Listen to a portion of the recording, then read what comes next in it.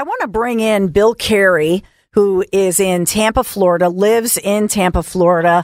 And Bill, thanks for joining us live. Tell us what you're seeing and what's happening, what you're feeling on the ground.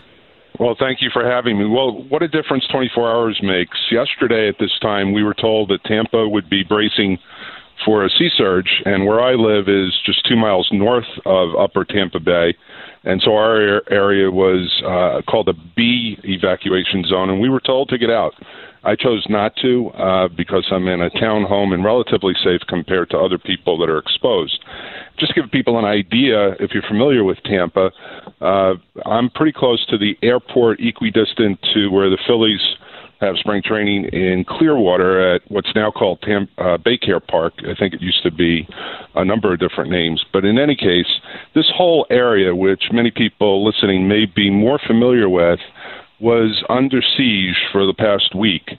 And it appears now that the eye of the storm will hit somewhere between 80 to 120 miles south of us.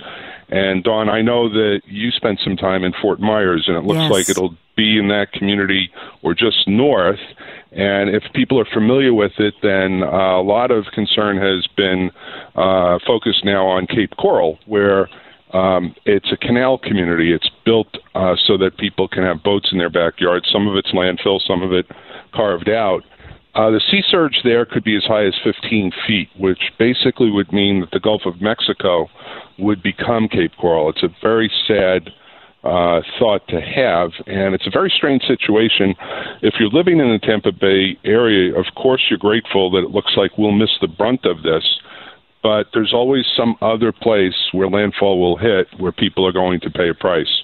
And to watch this unfold in slow motion at 13 miles an hour as the storm tracks to land, we're going to see where it hits sometime around 5 o'clock today. It will hit as a Category 4, and it will start to dissipate, but the force of a 4 will bring 155-mile-hour winds to some parts of the shoreline, not everywhere.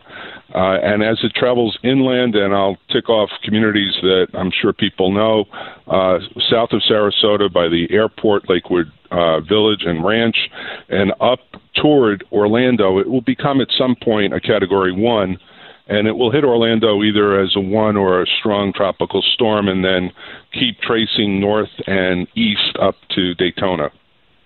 And, Bill, that's what I'm looking at now, that Cape Coral, large part of Cape Coral and Fort Myers, they're along the river, are likely, they're saying now, to go underwater. And it all depends on, high tide. We won't know till this afternoon. But even Naples, that area, will see slightly less, 7 to 11 feet of water rising. That's still being forecast near the coast this afternoon. You talked about... And what that means... Yeah, I'm sorry. Go ahead, Bill. Yeah, what that means for people who live in some of these communities, it's carved out land that either existed or had landfill so that homes, very modest homes, could be built. And many people migrated from the Midwest and the North down here as retirement or as just a new way of living and put a boat in their back. These are not strong homes. They tend to be older, built in the 70s and 80s for much of the communities that are there. They're not up to the standards that, say, the last 20 to 25 years of new code reinforcement after Hurricane Andrew in Miami, which was a marker for everybody in the 90s. They're not up to those standards. So they're vulnerable to a rise in water anyway. But we're talking about something that's never been seen before. We're talking about a wall of water coming in, which basically is the Gulf of Mexico, and wiping some of these communities, some of these neighborhoods out completely. It will certainly redefine the map. If you look at the coast, the Gulf Coast of Florida, there are barrier islands along Naples and Fort Myers, and some people have vacationed there. They know the Sanibel Island, for example. There are some barrier islands that are out farther from Sanibel and other communities.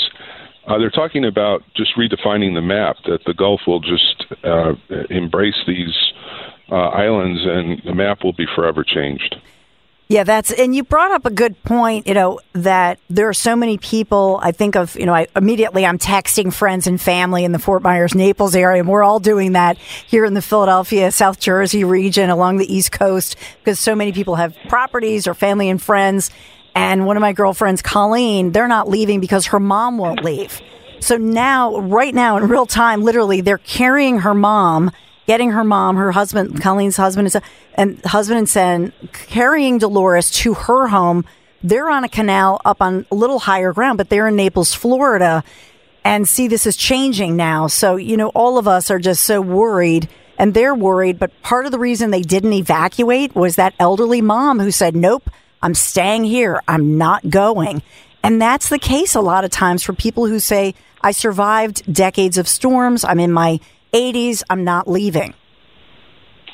Well, to that point, we've been hearing about this now for a week. The forecasting has been on point, and that includes telling everybody the vagaries of a big storm system like this. When you track it hour by hour, it's not a straight line like you see those spaghetti strand models that are the predictors of where it will go. It actually darts a little to the left, a little to the right, a little to the north, a little to the left again.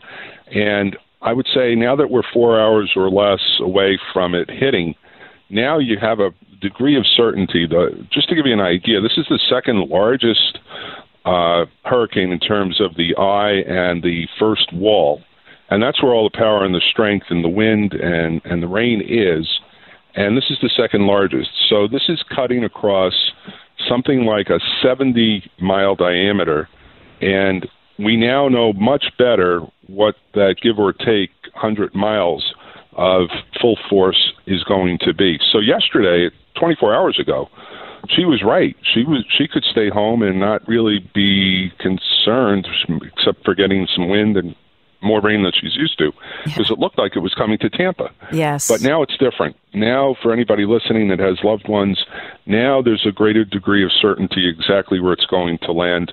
If you're in an A zone or even a B zone, if you're near the water, you really have to consider that this is not like anything that anybody has ever seen. Florida has not been hit with 155-mile-an-hour wind. Granted, that's only going to be a small sliver of a community that gets that full brunt as it comes on land.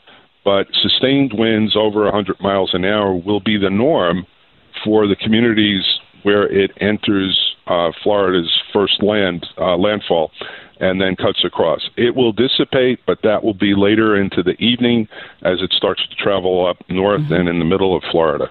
If you're along the coastline and you have a stubborn relative and you know now that they're in the line of fire, impress upon them that they only have about 3-4 hours at most, and it's already windy there. Naples is getting regular sustained winds of 40 to 60 miles an hour.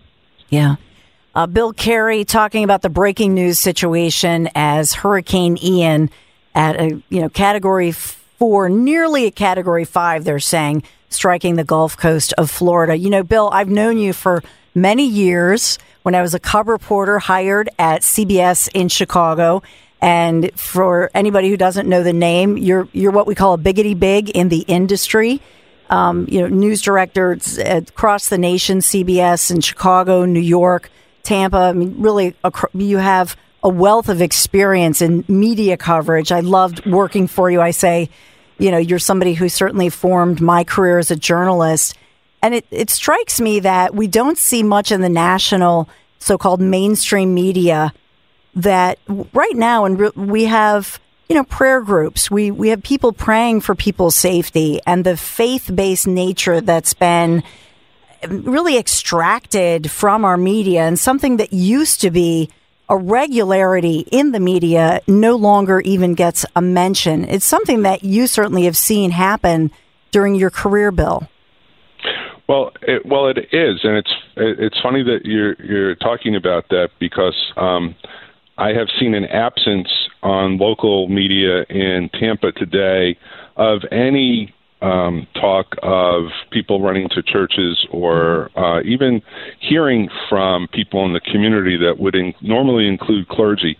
So the trend has been away. I mean, look, the media in general I think perhaps naively, but maybe well-intentioned, would try to show that they were open to all faiths, and that became showing that they didn't talk to any faiths so that they weren't accused of being favorable to one or the other. I think it's just a big miss. I think many in the media just miss how important spirituality and faith is to the viewers that they're serving. I think many people in the media, if I'm going to paint a broad brush, are agnostic professionally and prefer not to deal with it. And yet, it's a big part of many people's lives and needs to be part of the mosaic of reporting because this is what people do. I know that people down here in Florida, and this happens for any cataclysmic event, will turn inward and pray or talk to loved ones, and people will bestow blessings. I can't say that I've seen any coverage like that here, and so your thought about it being less over the years, I would agree with. There is a sliver of hope because I think one of the things that talking to people of faith as part of this type of coverage offers people is some hope. It's doom and gloom when you talk about this, and you do need to talk about that because there is life and death, but people also need hope. Mm-hmm. And so for people listening that do have loved ones in Southwest Florida in particular, I will offer this.